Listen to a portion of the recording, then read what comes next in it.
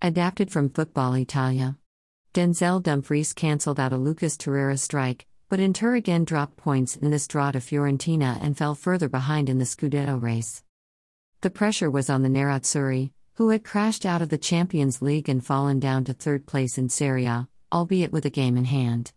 Marcelo Brozovic and Stefan de Vrij were still out injured. Giacomo Bonaventura and Sofian Amrabat didn't make the trip, with Alvaro Odriozola not at 100%.